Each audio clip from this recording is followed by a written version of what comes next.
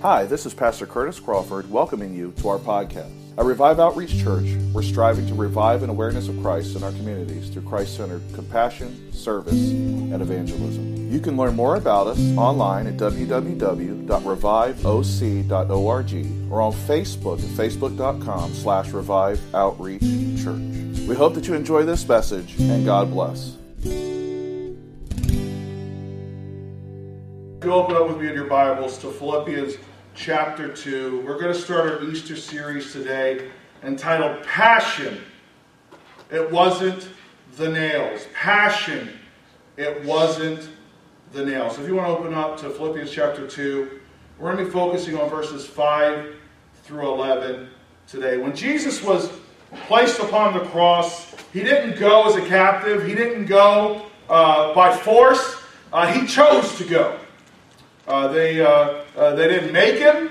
All the way from beginning to end, he made the choice to go to the cross. And as such, because it was his choice,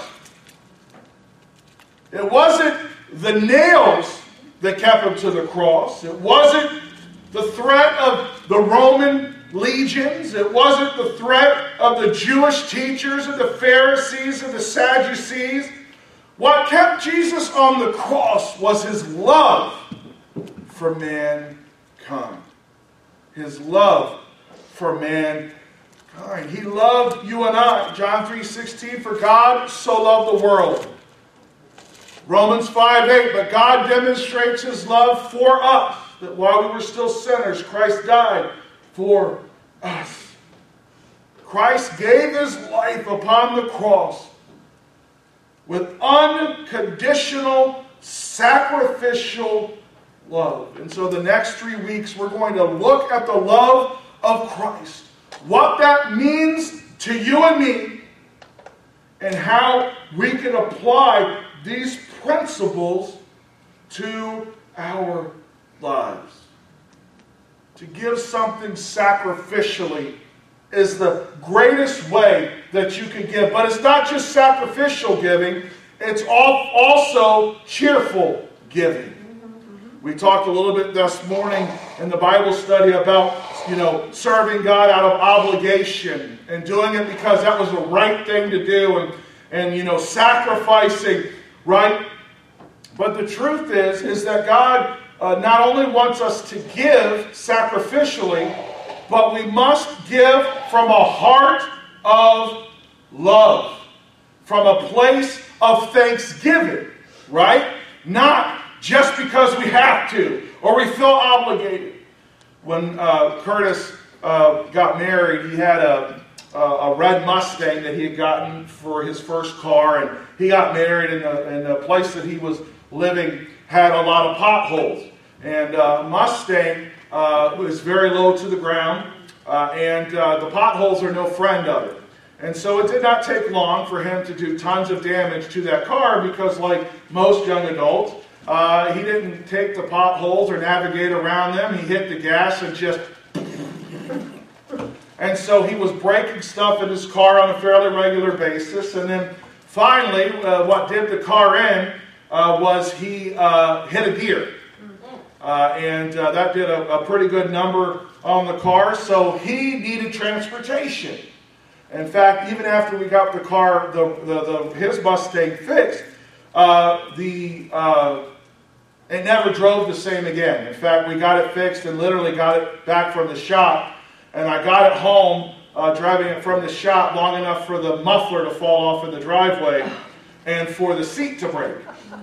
So that car was essentially undrivable. So I sacrificially gave him my Mustang. Now, my Mustang was much newer. It was much more powerful engine. But he needed a car to drive, so I gave him mine.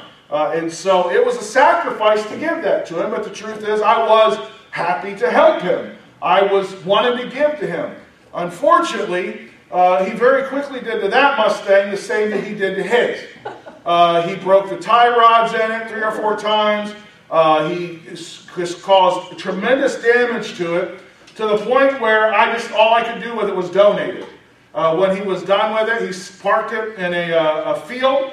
And when I picked it up to have it donated to Cars for Kids or whatever it was filled with bugs and gnats. And oh man, I wasn't feeling so cheerful at that moment in time. But I gave up something for him. Why? Because I loved him. He was my son. He needed something, and I was more than happy to do it. When you and I give, and we give sacrificially, if we do not give out of a heart of cheerfulness, then we will become resentful and angry. Amen. Right? And Jesus Christ, he not only gave sacrificially, but he gave out of his love for us. And I hate to say it this way, but he was more than happy to do it. Mm-hmm. Yeah. Right? He didn't give his life begrudgingly. Mm-hmm. He didn't give his life because he was coerced. He didn't give his life because he thought that's what his Father wanted. He gave his life because he loved us. I love that song, when he was on the cross, I was on his mind. Because that song so clearly illustrates how much Christ not only loved those at that present time, but also me and you, and what drove him to go through with the pain and the suffering on the cross. Even though many reject him, even though many take advantage of him, even though many do not love or appreciate what he did it anyways. Yeah. For you and for me. And you and I are to be grateful for that indescribable gift that he gave us. Paul writes in 2 Corinthians 9:15, thanks be to God for his indescribable gift. Of course, that being Jesus Christ. A gift fueled by love. Jesus was and is the humble king who serves the world in desperate need. A world that is in desperate need. Jesus Christ serves, willingly gave his life, and continues to love and show grace and mercy to all that will call upon his name. Let's look now at Philippians chapter 2, verses 5 through 11. Let this mind be in you, which was also in Christ Jesus, who being in the form of God, did not consider it robbery to be equal with God, but made himself of no reputation, taking the form of a bondservant, and coming in the likeness of men, and being found in appearance as a man, he humbled himself, and became obedient to the point of death, even the death of the cross. And therefore God also has highly exalted him and given him the name which is above every name, that at the name of Jesus every knee should bow, of those in heaven and of those on earth and of those under the earth, and that every tongue should confess that Jesus Christ is Lord, to the glory of God the Father. Humility played a great part in Christ's death upon the cross. His sacrificial death was done so out of a heart of humility. So his love for us was based in a humble heart. He was humble. What is humble in its basest sense is to prefer someone over yourself. It's not weakness. It's preferring others over yourself. In fact, it is harder to be humble than it is not to be humble. It takes an act of the will. You have to be strong to be humble. Why? Because you are selflessly giving yourself for somebody else. Putting somebody else's needs, putting somebody else's desires, putting somebody else's comfort in front of our own. And by nature, you and I do not want to do that. By nature, we are selfish and self-centered people, and we do not want to put others in front of ourselves. We want what we want when we want it, and our wired into us is self-preservation. Take care of me and my family. If I got something left over, I might help somebody else out. But boy, I am not going to dip in to what I need to give my family to help anybody else out, right? I mean, I'm selfish and self-centered just like you are. I'll just say it for you, right? We are all selfish and self-centered people. But being humble is putting all of that selfishness and self-centeredness aside and preferring our brother and our sister. And not just those who know Christ as Lord and Savior, but also those who would persecute us, abuse us, and take advantage of us. That's exactly what Jesus said. Anyone can love someone that's good to them, but real love is loving those who hate us. That's right. Right? So he's like, what good is it, the profit is it to love people who love us already? That's what the Bible says. And so, that humility, preferring our brother, preferring our sister, whether it's in Christ or those who are in the world, it's a hard life to practice. And Jesus Christ practiced love in humility. And the first thing that Paul tells us in verse 5 is, let this mind be in you, which was also in Christ Jesus. What mind was that? Humility before the Father. Humility in that he preferred us over his own comfort, his own throne in heaven. Right? You and I must put on the mindset of humility. But that's not easy to do. I can't tell you how many times, in fact, I've taught from Philippians chapter 2, and I've always kind of skipped over verse 5, to be honest with you. It was an ancillary verse for me, because the good stuff was in verse 7. Well, verse 6 starting on. But the truth is that before you and I can appreciate what Christ did, we must put on the mindset of Christ, which is humble love. Love and humility. Right? That's the only way we can properly approach the gift that Christ gave, because if we do not approach it understanding that Christ preferred us, was humble, right? Then we won't appreciate the gift that he gave us. We'll take it for granted. And we will not humble ourselves for others. We will not prefer our brother. We've got to put on a mindset of humility. And the question today is have you and I surrendered our thoughts, our priorities, our will to God? Are we preferring God, and are we preferring our brother before ourselves? Now, I know it sounds silly to say, are we preferring God? Well, of course I prefer God, but do we really prefer God? Right? When it comes down to it, if I don't feel like praying, do I pray? When it comes down to it, when I don't feel like reading my Bible, do I still read my Bible? When it comes down to it, when I don't have enough to go out to eat, I may have to eat bologna and cheese for the week, do I still give God what's his? Right? People struggle with that. I wish I could tell you, stand up here and tell you I was the pinnacle of humility, but I'm not. I actually had a pastor who used to make me laugh all the time, because he started preaching about how humble he was. That man worked it into every other sermon, his humility. And it made me laugh, because the truth is you shouldn't have to talk about your humility. Yeah. If you're humble, you'll never have to say a word. Everyone will notice. Right? And I wish I could tell you that I was the pinnacle of humility. I am not. I have my selfishness and my self-centeredness, just like everybody else, and it takes a change of heart, a change of mind for you or me to walk in humility. And so therefore, the first step to walking in a life of humility, and as Christ did, is we must think in humility. George Bernard Shaw said, those who cannot change their minds cannot change anything. Man, that's tough. That's a hard quote right there. For those who cannot change their minds, cannot change anything. You ever met anyone that always thought they were right? Oh, yeah. Right? Who always thought, I'm right no matter what. Right? You got that person that's always right. But here's the deal. Right? We have to change our minds. And if we're unwilling to change our thinking and admit that sometimes we're wrong and that maybe we're not seeing life the way it's meant to be seen, we're not seeing people the way that Christ sees people, we're not seeing the world the way Christ sees the world, we're not living in humility, it starts here. It starts with the changing of our mind. And here's the thing.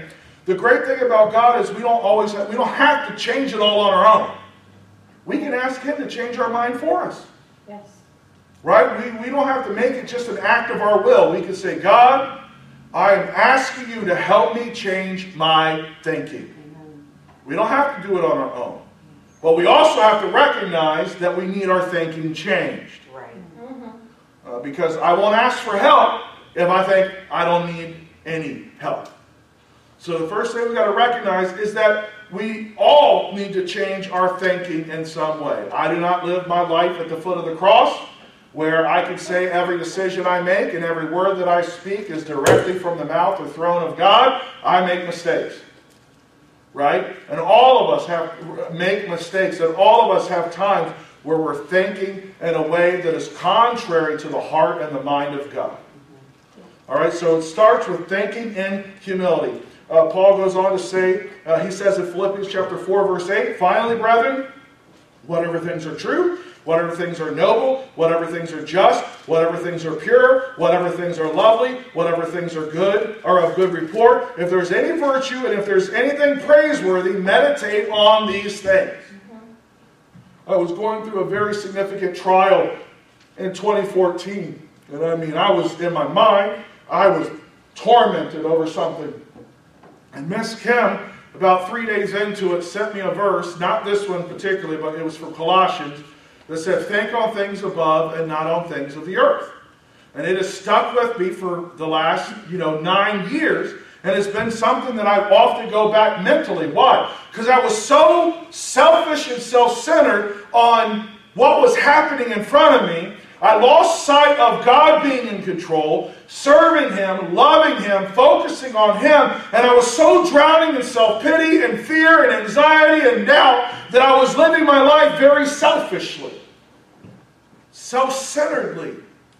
Right? But when you make a conscious effort to think about the goodness of God, to think about how awesome God is, to think about how faithful God is, how loyal God is, His long-suffering towards us, right? When I begin to think on those things and the mighty, the majesty and the grace and the mercy of God, guess what? It changes my mindset. It begins to impact the way that I think and see the world around me. And so when I'm facing circumstances and pain and suffering, I just remind myself of the goodness and the faithfulness of God. When I begin to look and resent the people around me and I don't want to help them and I don't want to serve them, I start thinking about the mercy of God and the grace of God. And I'll be honest with you, without His long suffering and His patience, I wouldn't be standing here today. I thank God every time I pray for His long suffering and that He is so patient with me. He didn't just say at the first sin or the second sin or the third sin or the 1 millionth sin, Curtis, I'm through with you. Yep. And so when I look at that and I think about those attributes and the mercy of God, it causes me to look at my brother and sister, even those who are not in Christ, those who persecute, those who judge, those who hurt, those with hurtful words and hurtful actions. I try my best to think about God and who He is and the mercy He had on me, and then I in turn will attempt in whatever the power of the Holy Spirit to show them the same mercy and the grace. Amen. It is hard to show other people grace, folks. I know it. It's hard. I can tell you that it was hard for me as a young man, as a young preacher, as a young teacher. And back then I didn't love people, and it was hard. Right? I'll tell you that I loved those who were good to me. But those who didn't love me, I couldn't care about them. You were mean to me once, I don't need you. Right? Now, however, I have a heart for everyone, to be honest with you. I want everyone to be saved. I don't want to see anyone hurt. I don't want to see anyone crying. I don't want to see anyone sick. I don't want to see anyone lose a loved one, even those who are not a part of this flock. Right? Mm-hmm. To show that grace and that love and that mercy. But I have to tell you, even with that heart of love, when someone hurts me, it hurts. Mm-hmm. I wish I could tell you that I was the perfect pastor, that when someone was mean and said hurtful things to me or left in a huff and didn't even give me a chance to try to talk to them, I wish I could tell you that my first thought was, blessed be Jesus, touch them, multiply them, bless them. It's not. I'm like, well, forget them. The first thought of my mind is, how could you? Don't you know how many hours I prayed, how many tears I cried, how many meals I fasted, how many times I was on my face before God to pray for your miracle that you got? That's the human part of me. But we all do that, right? Yep. Right? Don't you know? I actually have to check myself and say, God, please help me. And I have to make myself pray. And I will tell you that over time, as I pray for that individual and I pray for their family, I go from doing it begrudgingly to meaning it. Right. Right? Because ultimately, I just want them to make it to heaven and be who God wants them to be. And I can say that about everyone that's ever come in the doors of this church from the time we were in the clubhouse till today, whether they've stayed or not. I still love them, and I want God to move in their life and for them to be everything that God wants them to be. But I have to tell you, I have to say, God, help my thinking. Right. And I have to stop and think about things above and not the things of this earth. To recognize that God has a bigger plan and not be selfish and self-centered. That's humility. Not being selfish and self-centered and preferring our brother even when our brother or our sister hurts us deeply. It's forgiving even though they don't ask for forgiveness. Right. It's praying for them even though they tell you they spit in your face. Right? It's going to their hospital bed even though they rejected you.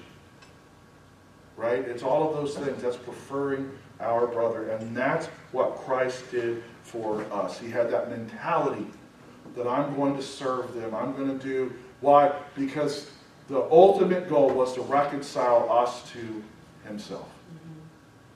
Right? To give us peace with God. Romans 12:2, Paul says, do not be conformed to this world, but be transformed by the renewing of your mind, that you may prove what is the good and acceptable and perfect will of God. If you've been in church any amount of time, you've heard that verse quoted. I'm sure you've heard people read that, and you'll know that transform there comes from the English word where we get metamorphosis, so literally a butterfly or a caterpillar going into a cocoon and coming out something completely different. And what Paul is talking about is our mind, the renewing of our mind. Change of mind, change of thought. And we can't do that on our own.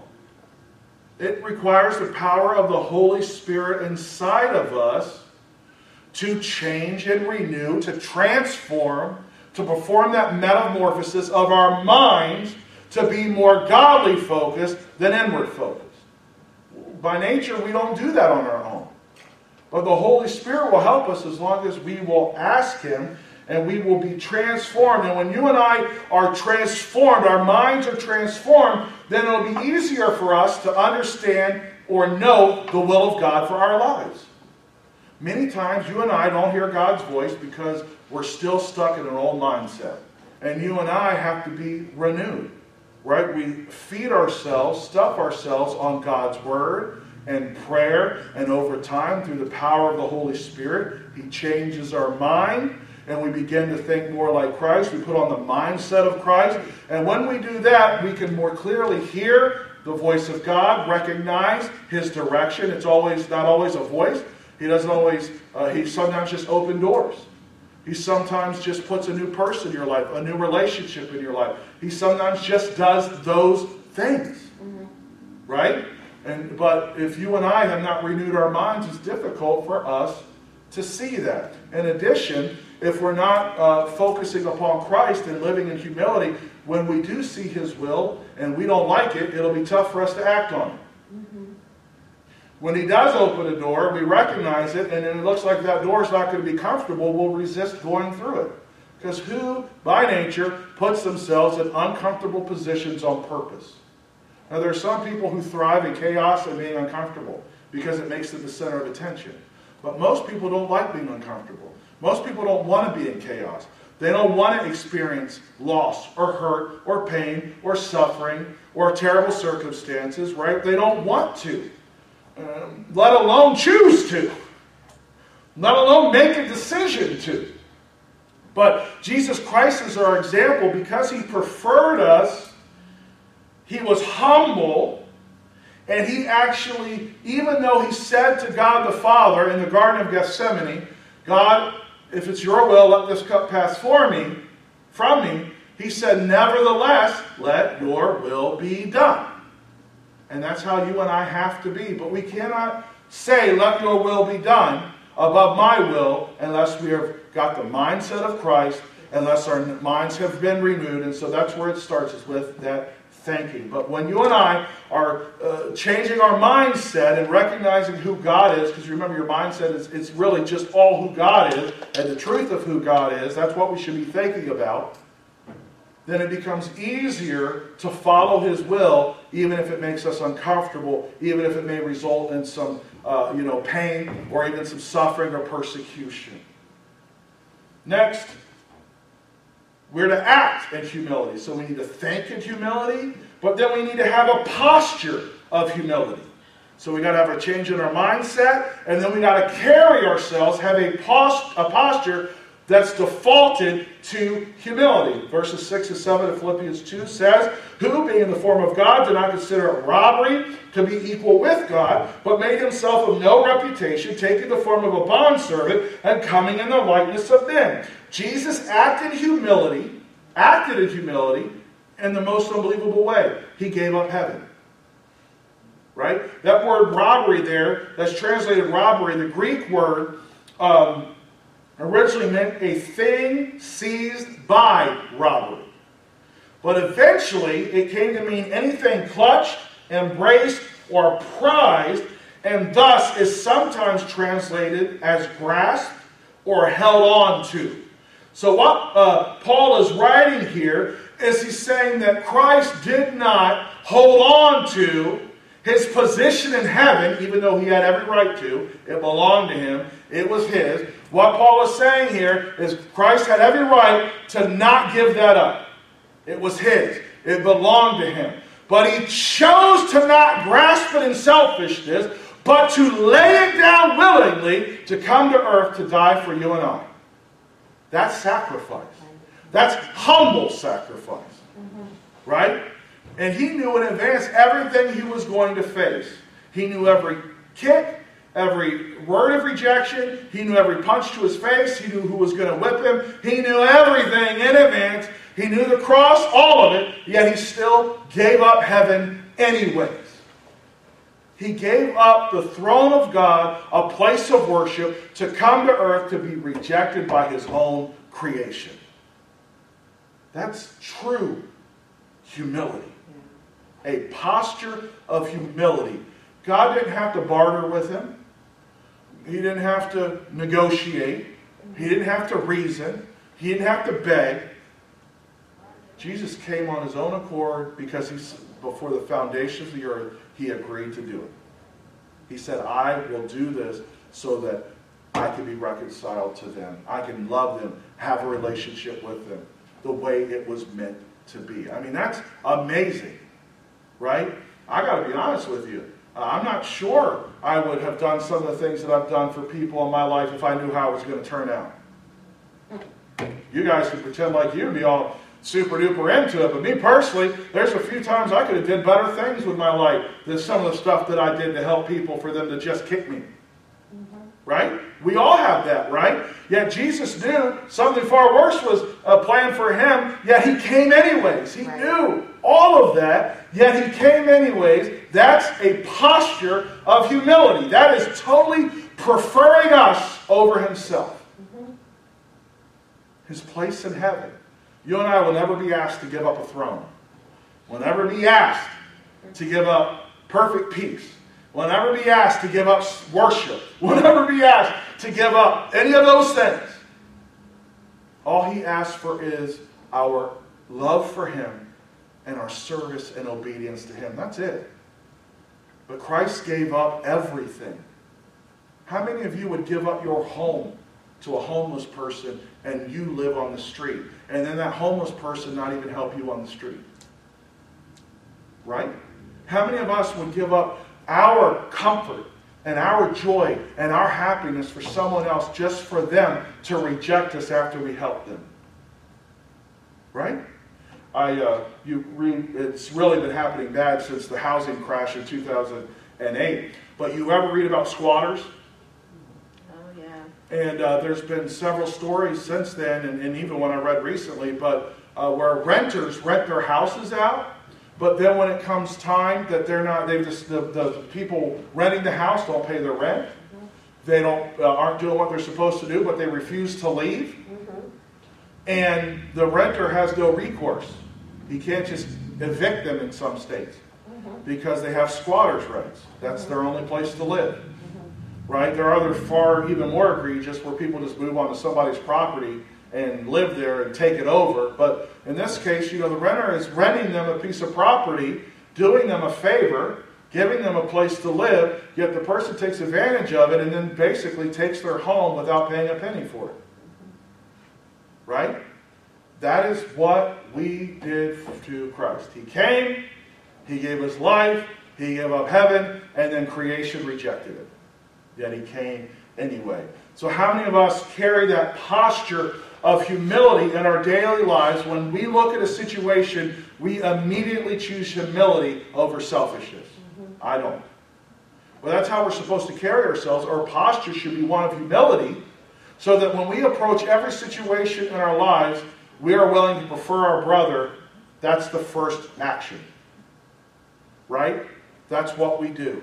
We don't lash out. We don't get angry. We don't try to get revenge. We don't try to get what belongs to us. But we act in humility. That is supposed to be our posture before all things. And that's how we're supposed to live our lives. Humility is fundamentally about others. It's not about thinking less of yourself. It's literally thinking about yourself less and focusing your time, energy, and thoughts on others. It's becoming more we-focused and less me-focused. Many people, even when they do give, they're giving because it's about them. To be seen, to be heard, to be praised, to be honored, to give all the attention on them. Right? But that's why Jesus said, when you give, when you do, don't let the left hand see what the right hand's doing. That's humility, because we're not doing it to be seen or heard. We're doing it out of the heart of selflessness to help somebody else who is in need. And no one else may know, but God knows. Right? And then finally, we are to obey in humility. So we're supposed to change our thinking. We're supposed to change our posture, have a posture that is defaults to humility. And then you and I are to be obedient to Christ and humility. So when you and I are serving God in our lives, we're to do so with humility. When we're serving others, again, not out of pride or arrogance or to be seen. Mark chapter 15, verses 1 through 15. Immediately in the morning, the chief priests held a consultation with the elders, the scribes, and the whole council. And they bound Jesus, led him away, and delivered him to Pilate. And the Pilate asked him, "Are you king of the Jews?" And he answered, he said to them, "It is as you say." And the chief priests accused him of many things, but he answered nothing. Then Pilate asked him again, saying, "Do you answer nothing? See how many things they testify against you." But Jesus still answered nothing, so that Pilate marveled. Now at the feast he was accustomed to releasing one prisoner to them, whomever they requested. And there was one named Barabbas, who was chained with his fellow rebels, that he committed murder in the rebellion. And then the multitude, crying out, began to ask him to do just as he had always done for them. But Pilate answered them, saying, "Do you want me to release to you the king of the Jews?" For he knew that the chief priests had handed him in because of envy. But the chief priests stirred up the crowd so that they would rather see Barabbas release Barabbas to them.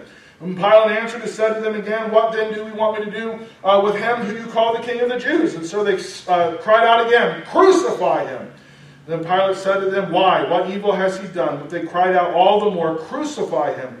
So Pilate, wanting to gratify the crowd, released Barabbas to them, and he delivered Jesus after he had scourged him to be crucified. Even Pilate believed Jesus was innocent. Right? Even Pilate believed that Christ was innocent and he had the ultimate say, but yet he still turned Christ over due to the whims and the demand of the crowd. And even when the face of all of Christ's accusers, he remained silent and humble, still preferring them over his own well-being and his own self. He was obedient to the point of death.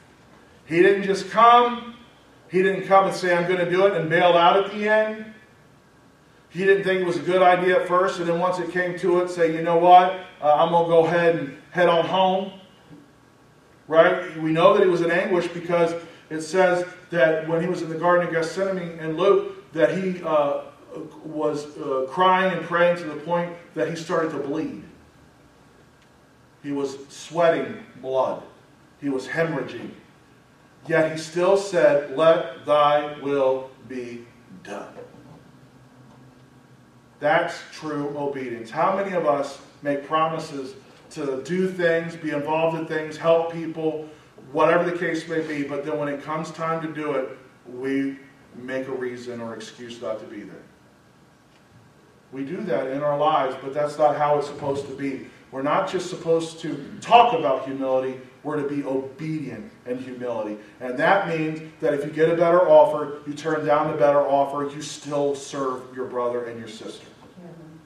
Right? And I've had many times in my life where I've gotten better offers, and I hate to say it, I took up the better offer. Because it was an inconvenience. It was a sacrifice. It meant giving up something to go help or go do, to go help that person move, to go help that person unpack, to go, right? To go do those things. And so you find reasons to not. But if we are acting, or if we are being obedient in humility, we won't find those reasons because we're still preferring our brother over ourselves. And thank goodness Christ, even when it came down to the point of death, he was willing to suffer and die and go through with it. And when you and I are obedient in humility, it will birth something. Mm-hmm. When Jesus Christ gave his life and he went all the way to the cross and died out of humility and his act of love and mercy to us, he rose again. Out of that was birthed, right, eternal life for you and me in heaven with him and the Father and the Holy Spirit, with God. That was birthed out of his obedience to the point of death. He was now resurrected. And that resurrection is why you and I will live again with him in heaven. It's why we'll have eternal life without tears and without pain and without suffering, without depression, without anxiety, because he rose again. His obedience birthed something. When you and I are truly obedient in humility and sacrifice, it will birth something. You may never see the results of what it births. We may never see the seed grow up to be a full plant, but it will birth something. It is the natural law of sowing and reaping. And if you and I sow in obedience and humility, a great harvest can be reaped. We may not get to reap it, but the Bible says one man sows, another man reaps, and to God gets all the glory. Right. Amen. So we may not ever reap that harvest, but we plant the seed, and the seed grows in a due time. It is ready to be harvested. So when you and I look at our lives, let us prefer our brother. As Christ gave his life in humility for us, as he allowed himself to be nailed to the cross, and he stayed there. When Peter cut off the ear of the servant, the temple servant, Jesus put the ear back on, and he was like, don't you know that I could call legions of angels to come and get me out of this place? I don't need you to defend me. I'm not defending myself. Why? Because you're not taking me captive. I'm going by my own free will. Right? And so you and I need to live our lives in such a way that we willingly, without coercion, without guilt, without being driven by a sense of obligation, we need to willingly serve others as Christ gave his life for us. Let us stand.